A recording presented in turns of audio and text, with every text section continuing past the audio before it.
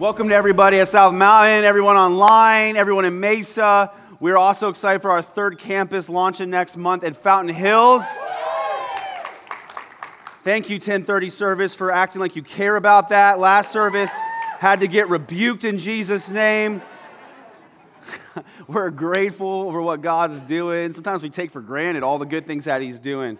Our church that grew 40% since COVID started. And we're in the middle of a building program, and we're seeing people come to Jesus.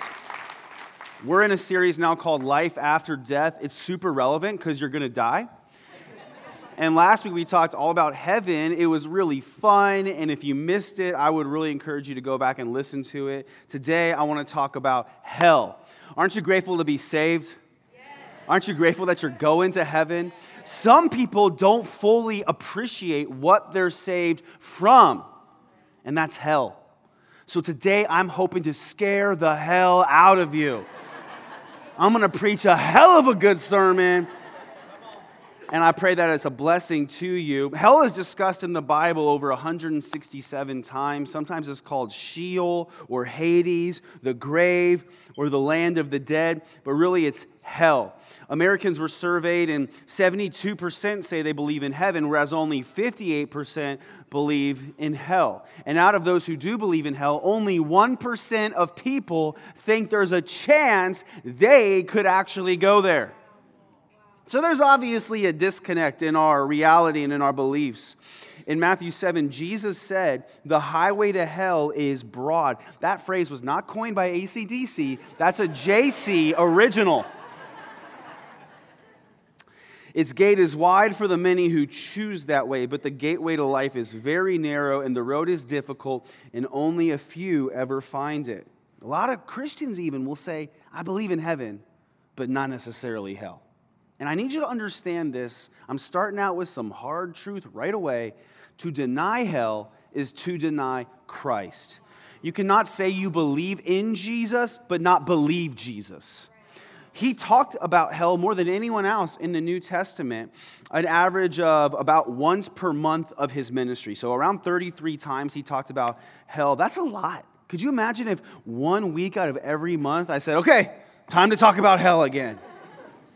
Why would he talk about it so much? It's because it was a big deal. It is a big deal. And he doesn't want anyone to go there. In his very first sermon, he warns people about hell. And there are people today who would say, we shouldn't really preach about hell.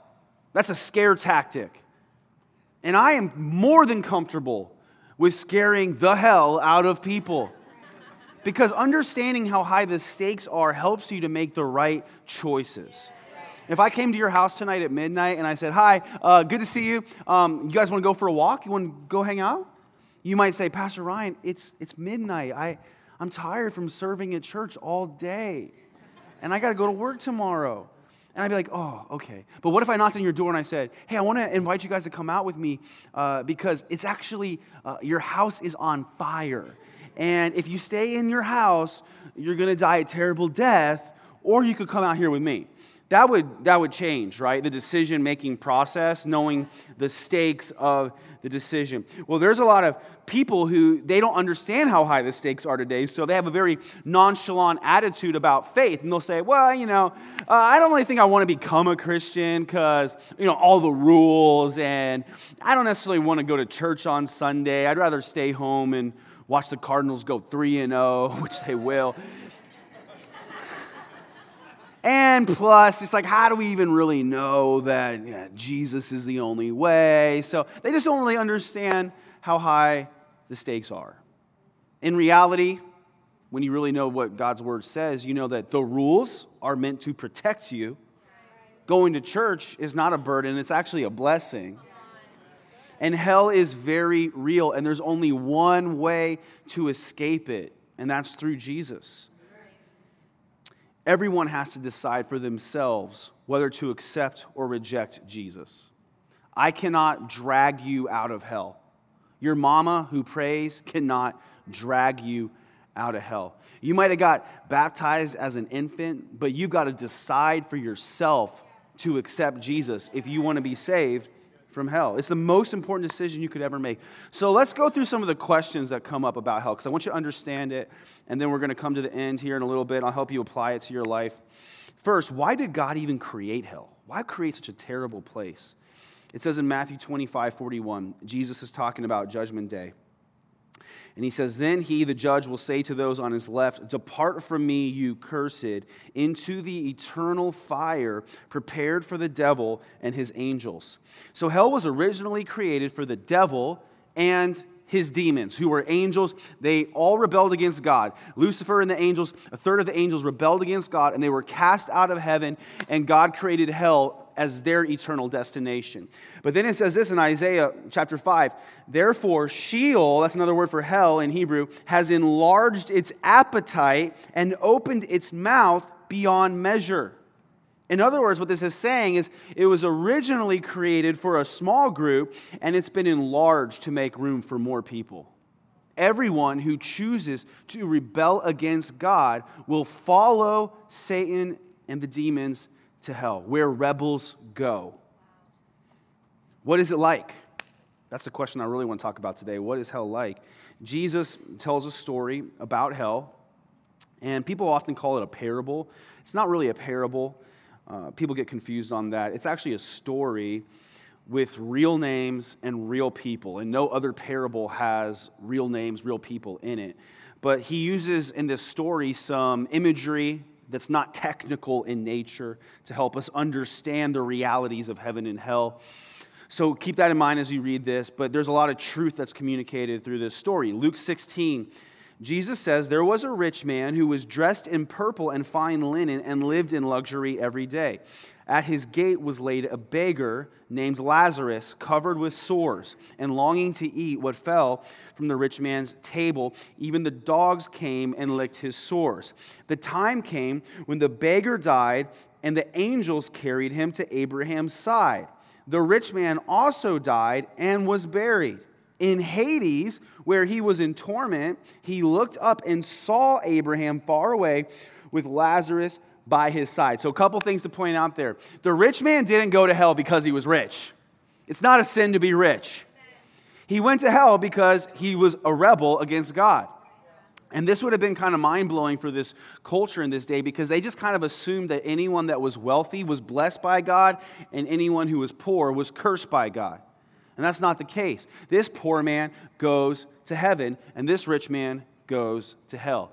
And another thing you need to notice is they went there immediately. They died, and they went there immediately. They didn't go to sleep for a couple thousand years. They were immediately in heaven and in hell. Okay, so here's what happens. The rich man called out to him, Father Abraham, have pity on me. He's down in hell. He said, send Lazarus to dip the tip of his finger in water and cool my tongue, because I am in agony in this fire. But Abraham replied, Son, remember that in your lifetime you received your good things, while Lazarus received bad things. But now he is comforted here, and you are in agony. And besides all this, between us and you, a great chasm has been set in place, so that those who want to go from here to you cannot, nor can anyone cross over from there to us. Okay, so this is one part where I think we see the imagery. Is there really a chasm between heaven and hell? Probably not. I don't think so.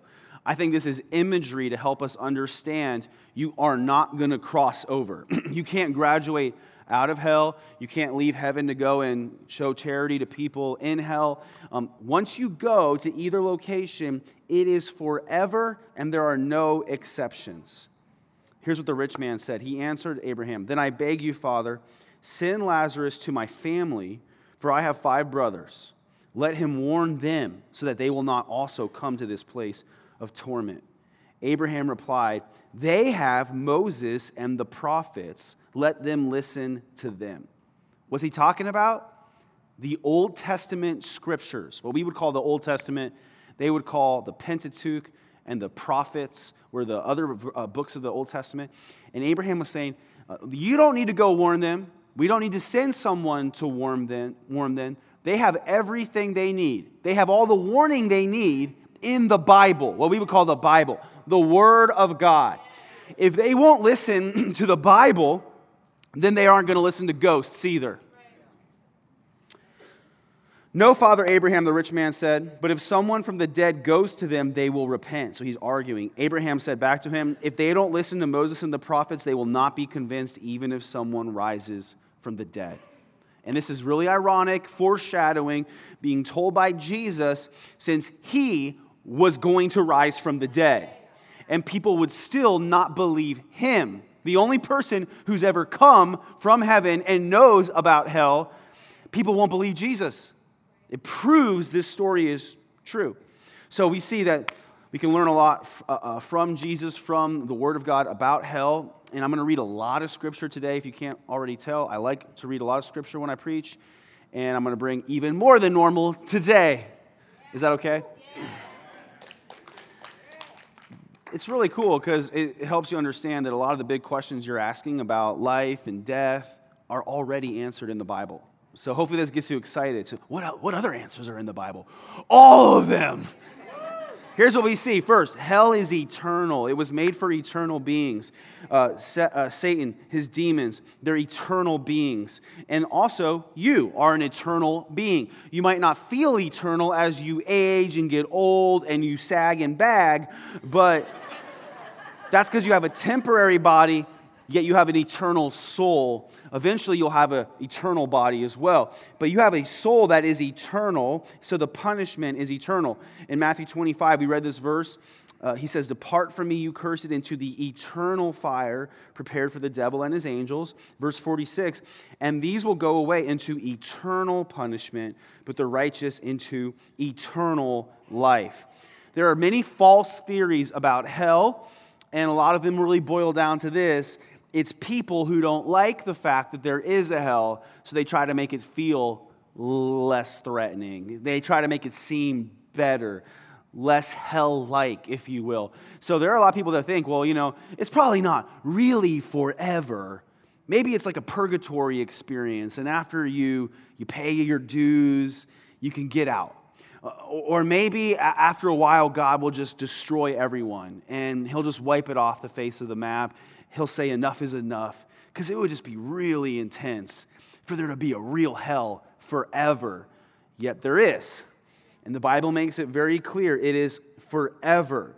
The word here in this verse, in verse 46, is aionios, eternal, aionios in Greek. It's the same word used to describe punishment and life. Eternal punishment, eternal life, aionios. So if the eternal life that we receive through Jesus lasts forever in heaven, we can't turn around and say the punishment that is deserved by sinners is temporary. It's also eternal. It lasts forever. That's intense. That means people who go to hell after 10,000 lifetimes are not going to be 1 second closer to the end, because it doesn't end. Also, we see hell is on fire. Fire is pretty terrifying. The idea of being burned is terrifying. If you've ever burnt your hand on a stove or in any other way, you know how painful it is. Jesus warned us in Matthew 4, you are in danger of the fires of hell. Fire is part of hell. It's in hell. It's part of God's judgment. And there are people that try to make it seem less scary. They'll say, well, that's just metaphorical. It's probably not real fire. And I can understand why people might say that. They'll say, oh, I'm so hot. I'm fuming. My head is steaming. It's like, probably not. But in Arizona, maybe. But we understand metaphorical language. Yet, hell has real fire. And it's the perfect representation for God's wrath towards sin. It says in Deuteronomy 32, for a fire will be kindled by my wrath, one that burns down to the realms of the dead below. The fire in hell is the result of God's wrath towards sin. And if it was a metaphor, just to understand this theologically, that would not in any way be a relief. Because in the Bible, metaphor always represents something greater, not lesser. So like in the parable of the sowers, it talks about a bird comes and snatches away the seed. The bird represents Satan. And in real life, Satan's a lot worse than a bird. You tracking? In another parable, Jesus tells wicked servants are punished with a whip. that represents being punished in hell. Being punished in hell is a lot worse than being punished with a whip. You tracking? So if the fire were metaphorical, it wouldn't be a relief. That means that whatever there is would actually be worse. I'm very confident that there is real fire in hell. First, because it wasn't mentioned just once or twice, but over 50 times in just the New Testament. Also, because Jesus was really good with the words, and he didn't misspeak. He didn't say it's like fire. That'd be called a simile. He just called it fire again and again and again. In Mark 9, he said, if your hand causes you to sin, cut it off. It's better to enter eternal life with only one hand than to go into unquenchable fires of hell with two hands. And when he uses the word hell here in this verse, he's using the word Gehenna. Gehenna was a place south of Jerusalem, outside of the city walls, and it was basically the city trash dump. Throughout the Old Testament and New Testament, the Hebrew people were familiar with Gehenna. It's where they would take the human waste from the city and burn it. They would throw dead animal carcasses there in the fires and burn them. They would discard the bodies of executed criminals in the fires, and it would be burnt up. It was a stinking, fiery cesspit of death. And that's the description, that's the image Jesus uses to describe hell. So it's very serious. And also, we need to keep in mind that after the final judgment, I'll talk about this in a few weeks, the dead will rise physically. So your soul immediately goes to heaven or hell. At the final judgment, all the physical bodies are going to come up out of the grave. It's going to be like The Walking Dead. It's going to be really weird. And we're all going to be judged. Your body, your soul are going to come back together temporarily. You're going to be judged by God. You'll have a physical body at judgment. So if you have a physical body in eternity, it makes sense the fires are also physical. Revelation 20, verse 14 says, then death and Hades were thrown into the lake of fire.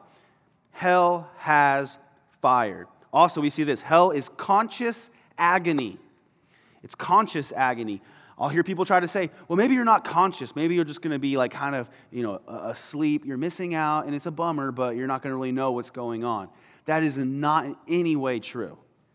We read with the story of the rich man. He said, I am in agony in this fire.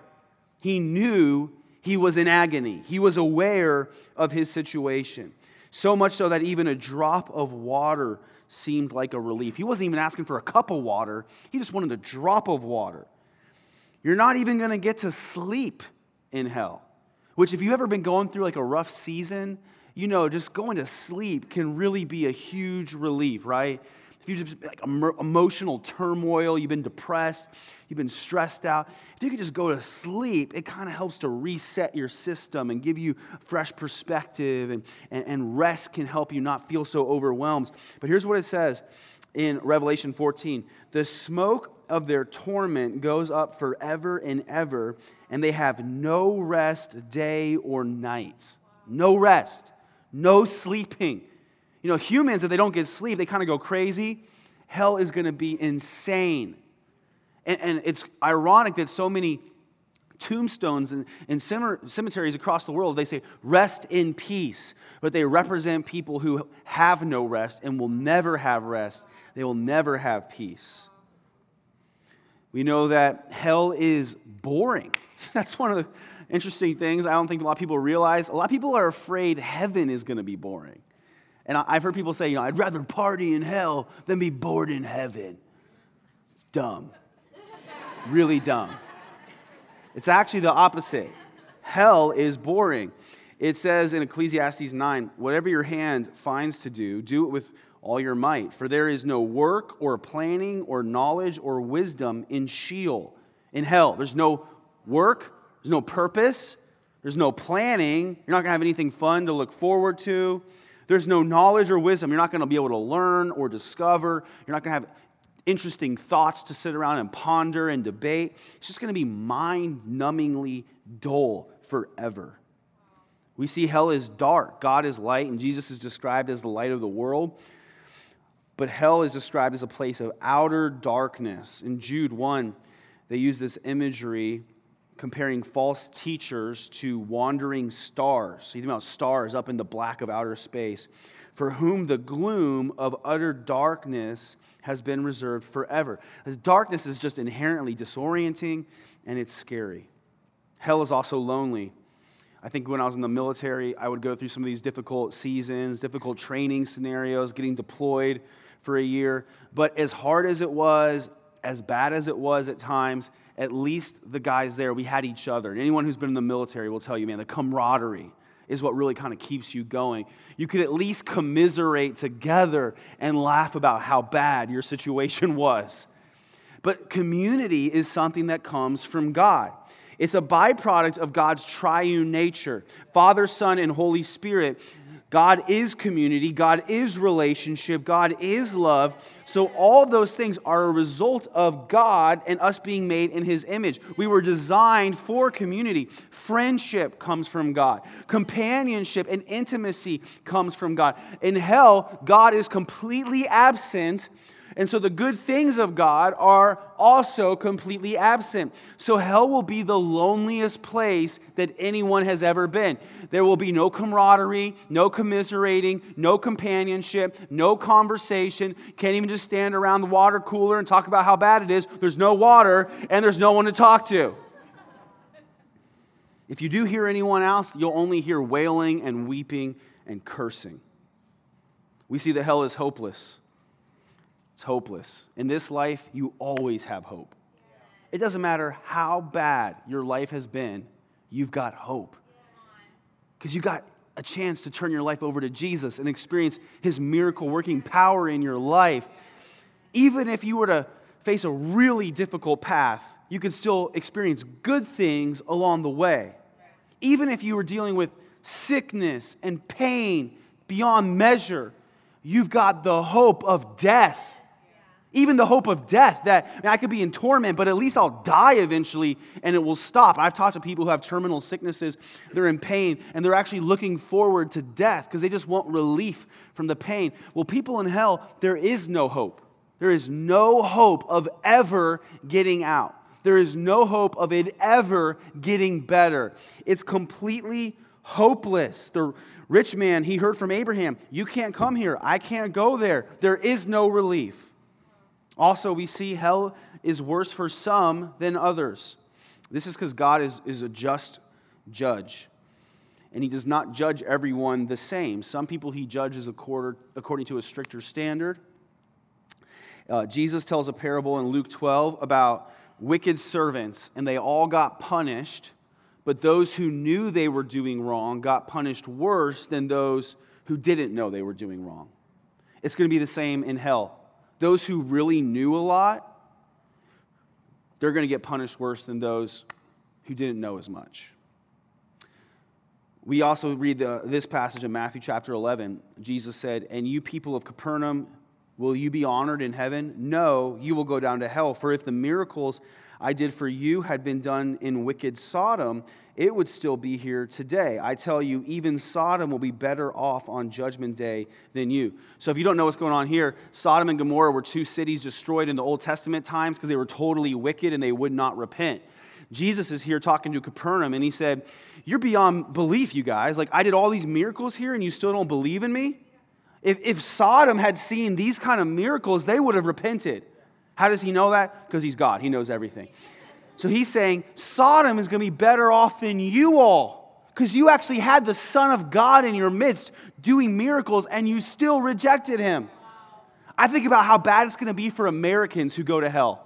You grew up in a Christian culture with freedom of religion and the opportunity to learn about God and read His Word and go to church freely. And there are so many people growing up in this Christian society who have rejected God. They're going to have no excuse. Who goes to hell? That's a question. Who actually goes there? You've probably told some people to go there. I know what happens when you're in the car. I'm not judging you. Here's what it says in Revelation 20. The devil who had deceived them was thrown into the lake of fire and sulfur where the beast and the false prophet were. So that has to do with end times, the beast and false prophet. I'm going to talk about that in another sermon. and they will be tormented day and night forever and ever. So who else goes there besides Satan and the demons? Most people would agree that bad people deserve to go there. They'd say, well, yeah, probably, Hitler, terrorists, people of political parties I disagree with, but not good people. Not like my neighbor Bob. I know he's not a Christian, but he's a good guy. He cut my grass for me last summer. Not me. I'm not religious, but I'm a good person. And my mom baptized me when I was an infant. Like, nobody, usually, people you talk to, really thinks they could go to hell. It's always like other bad people. Who actually goes to hell? Well, we see, remember Jesus said the highway to hell is broad, its gate is wide for the many who choose that way. There's bad news, there's good news. I'll give it to you right here. First, bad news. Every human being is guilty of sin and goes to hell by default. Romans 3:23, for all have sinned and fall short of the glory of God. Bad news, because of sin, everyone who goes to hell deserves the punishment they get there. In Romans 2:5, it says, because of your stubbornness and your unrepentant heart, you are storing up wrath against yourself. The Bible talks about what kind of people go to hell. It gives us descriptions. It says, as for the cowardly, the faithless, that's those who don't believe in Jesus, the detestable or vile. I think it's kind of a joke. Our culture says, like, most people are basically good. We know that there are some very vile people in this world who do terrible things. As for the sexually immoral, that's any kind of sexual immorality that people embrace. It could be sleeping with your girlfriend, you're not married to her. It could be embracing an LGBT lifestyle. The culture says, oh, we shouldn't judge that. Love is love. God understands. No, some people love sin, and all sin leads to death. People don't go to hell because of just sexual immorality, but sexual immorality is a reflection of a heart rebelled against God. Sorcerers, that's people who practice witchcraft, Wicca, idolaters. That's loving anything more than God. And all liars. Any of you ever told a lie? Yeah, a lot of liars in the room right now. What do you call people who lie to you? Liars, right? These people are going to be thrown into the lake of fire, and that's the second death. And so maybe you thought, well, none of that really applies to me. I'm not a liar.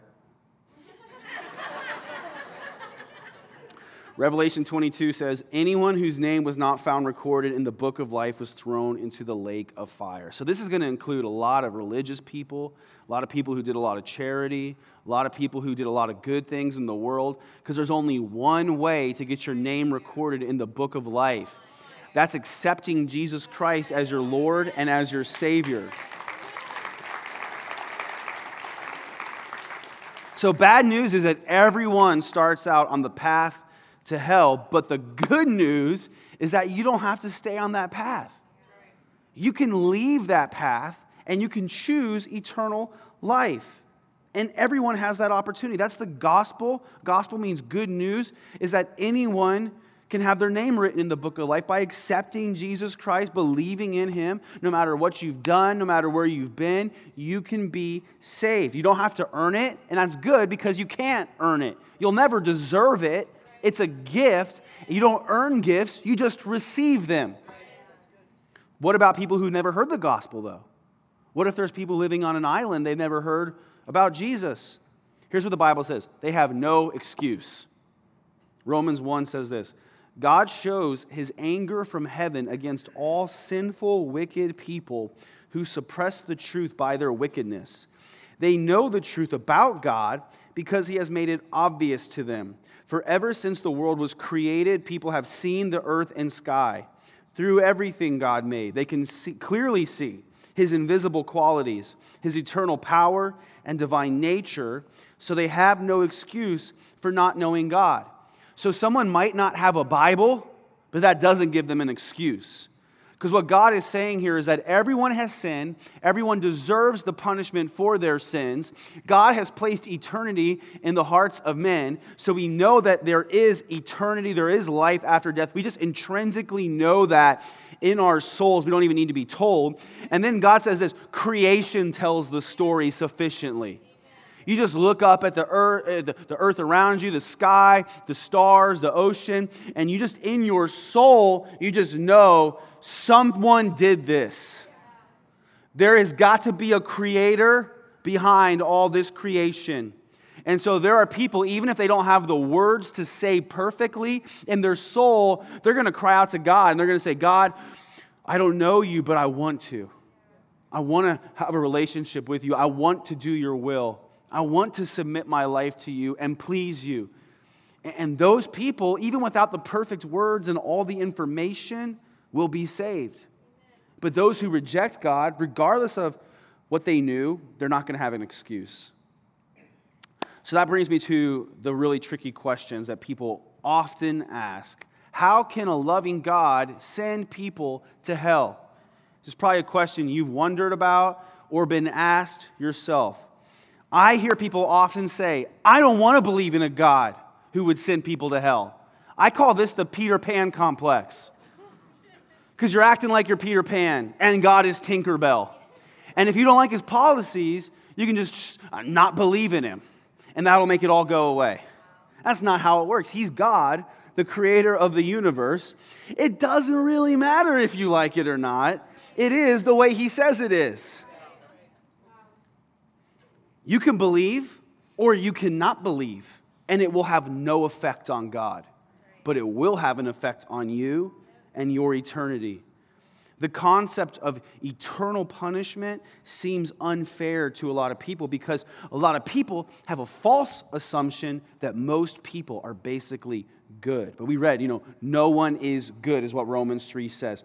So it seems to us like sometimes the punishment doesn't fit the crime because we don't really understand what's going on here. God doesn't send people to hell just for lying one time or for gossiping a little bit. We wonder this, how can a finite crime warrant an infinite punishment? But we understand, we can think through this rationally and come to understanding quite easily, I think. In our legal system today, the punishment isn't based on the length of time a crime is committed. It's not based on the duration of a crime, but on the severity of the crime. So you could steal $5 every single day for the rest of your life, and you'd still probably never go to jail. You could go to the convenience store and take some candy every day, and they would probably not even charge you with a misdemeanor. But you could kill someone in 10 seconds and go to jail for the rest of your life. Because it's not about the length of the crime, but the severity of the crime. And it's not just that, but the punishment is also based on the authority level whose laws you have broken. The authority of the one whose laws you have violated. So, for example, if after church you lied to me about how much money you make, nothing is going to happen to you because I have no authority in that part of your life. But if you lie to the IRS about how much money you make, you're going to jail because they have ultimate authority in that part of your life. And so the authority of whose laws you've broken determines the severity of the punishment. So break this down. Understand this. God is the ultimate authority of everyone and everything. His laws matter more than any other laws. When we break God's laws, we deserve the most severe punishment. And it's not that we just did wrong one time for a couple minutes, but we go to hell because we spend our entire lives, a lifetime of saying no to God and rejecting Jesus. So the punishment does fit the crime. Some people think it seems unfair because, after a while, they've learned their lesson. After a while, haven't they really kind of done their time? But the answer is no. In hell, the punishment never catches up to the crime. That's because people in hell never stop sinning. This is something that a lot of you haven't really thought about. So listen to this. In our earthly legal system, a lot of people go to jail and they get rehabilitated. I know people, they went to jail as hardened criminals and they gave their life to God. They were saved. They became filled with the Holy Spirit. They got educated and they went back out into society as productive, contributing citizens. Completely different. That does not happen in hell. No one goes to hell a bad person and realizes, I really blew it. I've done wrong. Repenting, God, please forgive me. Give me another chance. That doesn't happen. It's not the way it works. No one gets rehabilitated in hell and turns into a good, God-loving person. In Revelation 22, it says this, let the one who is doing harm continue to do harm. Let the one who is vile continue to be vile. Let the one who is righteous continue to live righteously. Let the one who is holy continue to be holy. So this is in the kind of the back of the book, and talking about end times and eternity. And it's saying those who are sinful are going to continue to be sinful. Those who are righteous and holy are going to continue to be that in heaven. So in heaven, there's going to be no more sinning. In hell, there's going to be total sinning. Sinners are not going to go to hell and realize like, oh man, I really messed up. Repent. God, give me another chance. I'll do better. In reality, they're going to become bigger sinners in hell than they were in this life. Let me explain that. On earth, right now, all of us, our sins are restrained by two things: the common grace of God and the laws of man. So the common grace of God, what does that mean? Even a serial killer, even a terrible person has some type of conscience usually. And what that is it's the presence of the Holy Spirit of God all around us that affects, in some ways, even the lost, even the wicked. And it restrains our wickedness, convicting us of sin. Even bad people who don't love God have some sense of like, well, that's wrong. That comes from God and is a result of His common grace. Also, all of us are restrained in our sinfulness because we fear punishment. You fear, I don't want to go to jail. Like, there are some people I've wanted to kill, but I don't want to go to jail. So I didn't do no killing. That's why I'm a pastor. I've never killed anyone. That's all it takes. And I'm just kidding. In hell, there is going to be no restraint. There's going to be no presence of God, no Holy Spirit, no common grace that convicts people of wrong. There's going to be no fear of repercussions. It doesn't get any worse than it is. The sinful in hell, their hearts are going to be further hardened, and they're not going to call out to God and repent. They're going to curse God. It says this in Revelation 16. This is a scene depicting God's judgment in the end times. Revelation 16 says, then the fourth angel poured out his bowl on the sun. This represents God's judgment, causing it to scorch everyone with fire. Everyone was burned by this blast of heat, and they cursed the name of God, who had control over all these plagues. They did not repent of their sin and turn to God and give Him glory. Then the fifth angel, this is the next phase of God's judgment, poured out his bowl on the throne of the beast, and his kingdom was plunged into darkness.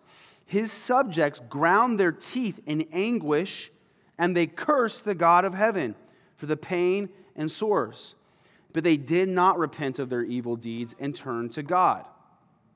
So this is depicting the devil, the beast, all the followers of the beast in the end times. I'll talk more about this later. They're being punished by God. They're experiencing His wrath. That's what these bowls represent, the wrath of God poured out. You would think when you're in that position, experiencing the wrath of God, you'd be like, my bad.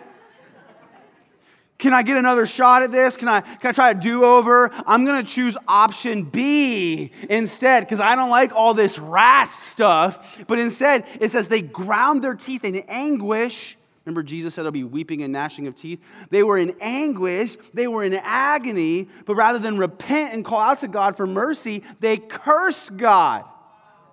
That's what happens in hell. In hell, people are not going to repent of their sins. They're going to become even more wicked than they are now.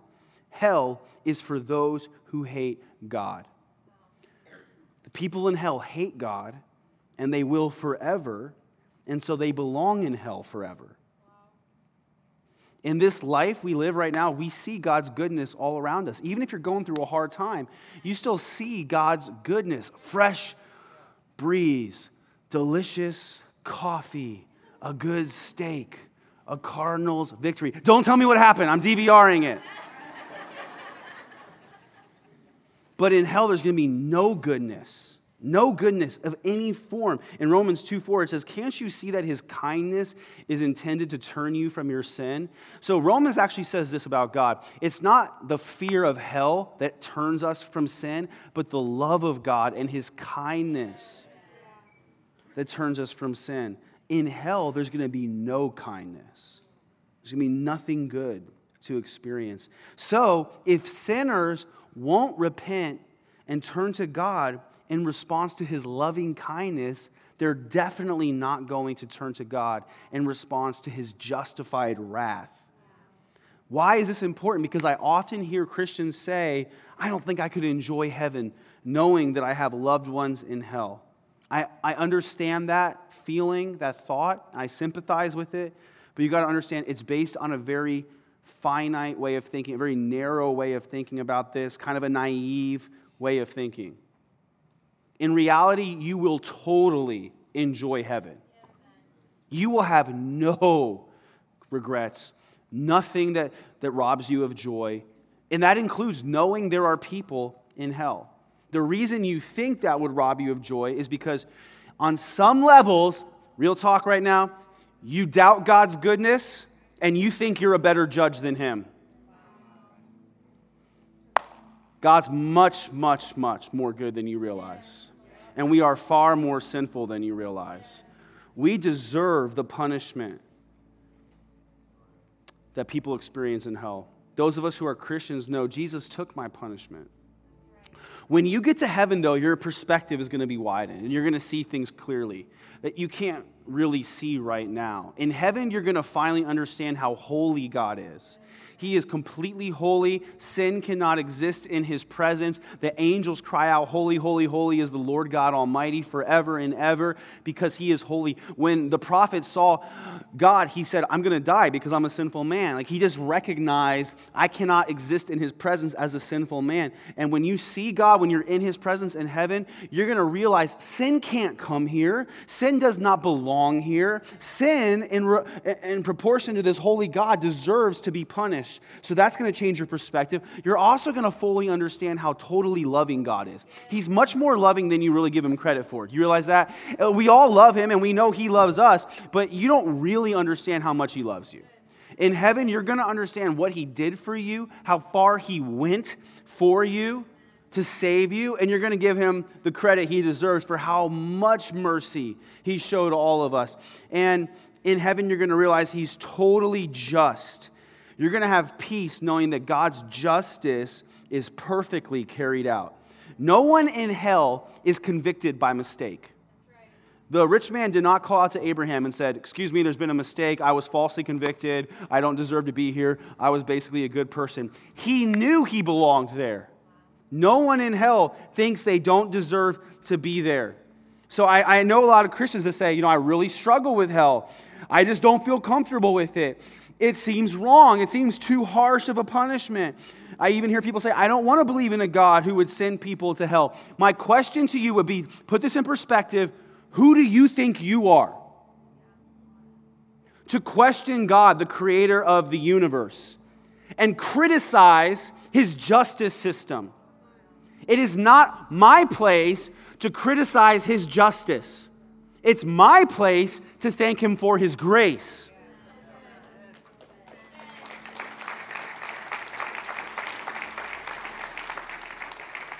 I'm not condemning you for having those thoughts. I'm wanting to help you put it in perspective. Isaiah 45 says, and all who were angry with him will come to him and be ashamed. There will be a sense of shame that we ever question God's goodness. So I don't get to criticize him and think I know better. In one sense, it is good to say this accurately. God does send people to hell the way that a judge sends criminals to jail. Let's not sugarcoat it. But at the same time, people choose to go to hell. And that's accurate.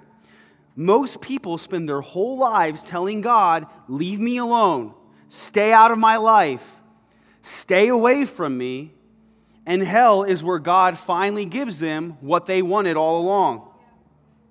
And church, once you go to heaven, you're never going to question God's goodness and wonder how he could send good people to hell. Instead, you're going to be amazed at how far he went to let bad people into heaven. You're going to understand what he did is mind-blowing. It says in John 3:16, God so loved the world that he gave his one and only Son, that whoever believes in him shall not perish but have eternal life. So hell is terrible, but hear me on this. If you believe in Jesus, if you've accepted Jesus, you do not have to fear going to hell because you're not going there. You're not going there. You're going to have eternal life. You're destined for heaven. That's why we're here today. We're celebrating what God has done in our lives, and that's why this church exists. It's not just to help you have a better marriage or to raise your kids. It's also so that people far from God can experience new life in Jesus. We're doing what Jude 1 says. We are rescuing others by snatching them from the flames of judgment. Aren't you grateful to be snatched from the flames of judgment? That's why when we talk about serving at church or giving at church, we need to have this in perspective. You know, you could volunteer at a nonprofit and do some good, but that's not the same as serving at church. You could give to a charity and it's nice. That's not the same as giving to build the kingdom of God. There's only one organization that has been rescuing people from the flames of judgment for 2,000 years. That's the Church of Jesus Christ. So, we're coming to a close. There are many ways to hell. There are many religions that lead to hell. There are many life choices that lead to hell. There's only one road that leads to heaven. There's only one way to escape hell. 1 Thessalonians says, speak of how you're looking forward to the coming of God's Son from heaven, Jesus. I'll talk about his return in a couple of weeks. Whom God raised from the dead. He is the one who has rescued us from the terrors of coming judgment. It's Jesus. Why would Jesus die for us? Why would God pour out his wrath on his Son? Because you were worth it to him. You were worth it to God. God the Father was willing to put his Son through hell so you wouldn't have to go there. So the question is not, how can a loving God send people to hell? The question is, how can people reject a loving God? Why? Why would they do that? I don't know. But we know the stakes are so high and God loves us so much, and so we've got to make the right choice. Some of you, you might not have enjoyed this sermon on some levels, but we need sermons like this. We can't just avoid talking about it because it seems unpleasant. There's two reasons we need sermons like this. One, if you're a Christian and you're saved, you need to understand what God saved you from. If you don't understand how bad hell is, you will not appreciate how great God's love is. That's why in churches across America today, you get Christians that come to church and they just stand around while the worship team sings and they go, oh, those lights are cool. And they don't really feel a lot. It's because they don't really appreciate how bad hell really is. It's really, really, really bad. But that allows you, knowing that allows you to appreciate how really, really, really good God is. And that causes us to be grateful. You don't get rescued from the fires of hell and stand around nonchalant, apathetic about God. So I'm encouraging you today to let all of this talk about hell and the detail about how bad it is turn into gratitude in your heart for God. And then the other reason we need to talk about this is that if you're not a Christian yet, you need to understand what's really at stake here. You only have, while you're living on this earth, to choose to accept Jesus. If you die and haven't accepted him yet, that's it. It's over. And there are a lot of people, they're like, oh, you know, I'm on the fence.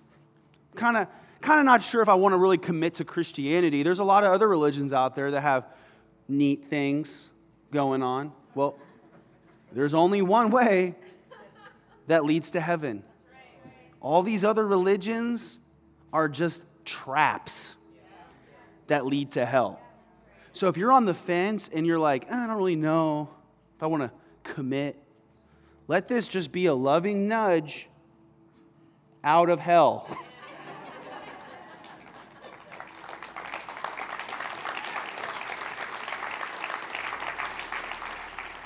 Maybe you're like, yeah, I didn't really know if I wanted to become a Christian, but the whole hell thing really pushed me over the fence. Yeah, I don't want people to just accept Jesus because they're afraid of hell, but that's not a bad reason to accept Jesus. Like, nobody should want to go there. Jesus said, some of you are in danger. You're in danger of the fires of hell. And listen, there could be people at church right now in Mesa, in South Mountain, online, who are in danger of the fires of hell. If you're sitting here and you're scared that you could go to hell, it might be that you are going to hell.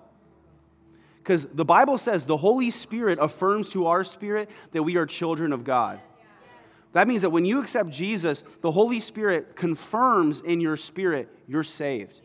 You're going to heaven because you believe in Jesus. So if you're sitting here and you're like, I don't know if I'm saved. I don't think I am. I'm really scared of hell. It might be the Holy Spirit is convicting you so that you can get saved and escape hell. No one should leave here afraid of hell.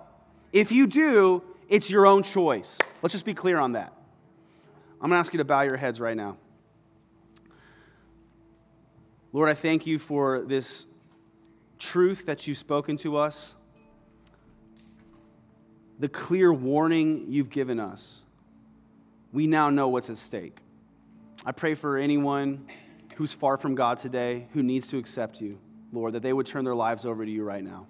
If you're here today, if you're with me, and you want to be saved, and you want to know that you're going to heaven, then I'm going to invite you to pray this prayer with me right now and say, God, I need you to save me.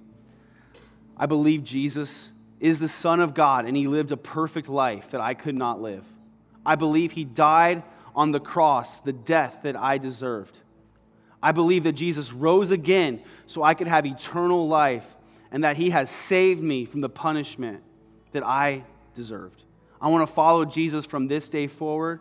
I want to live for Jesus.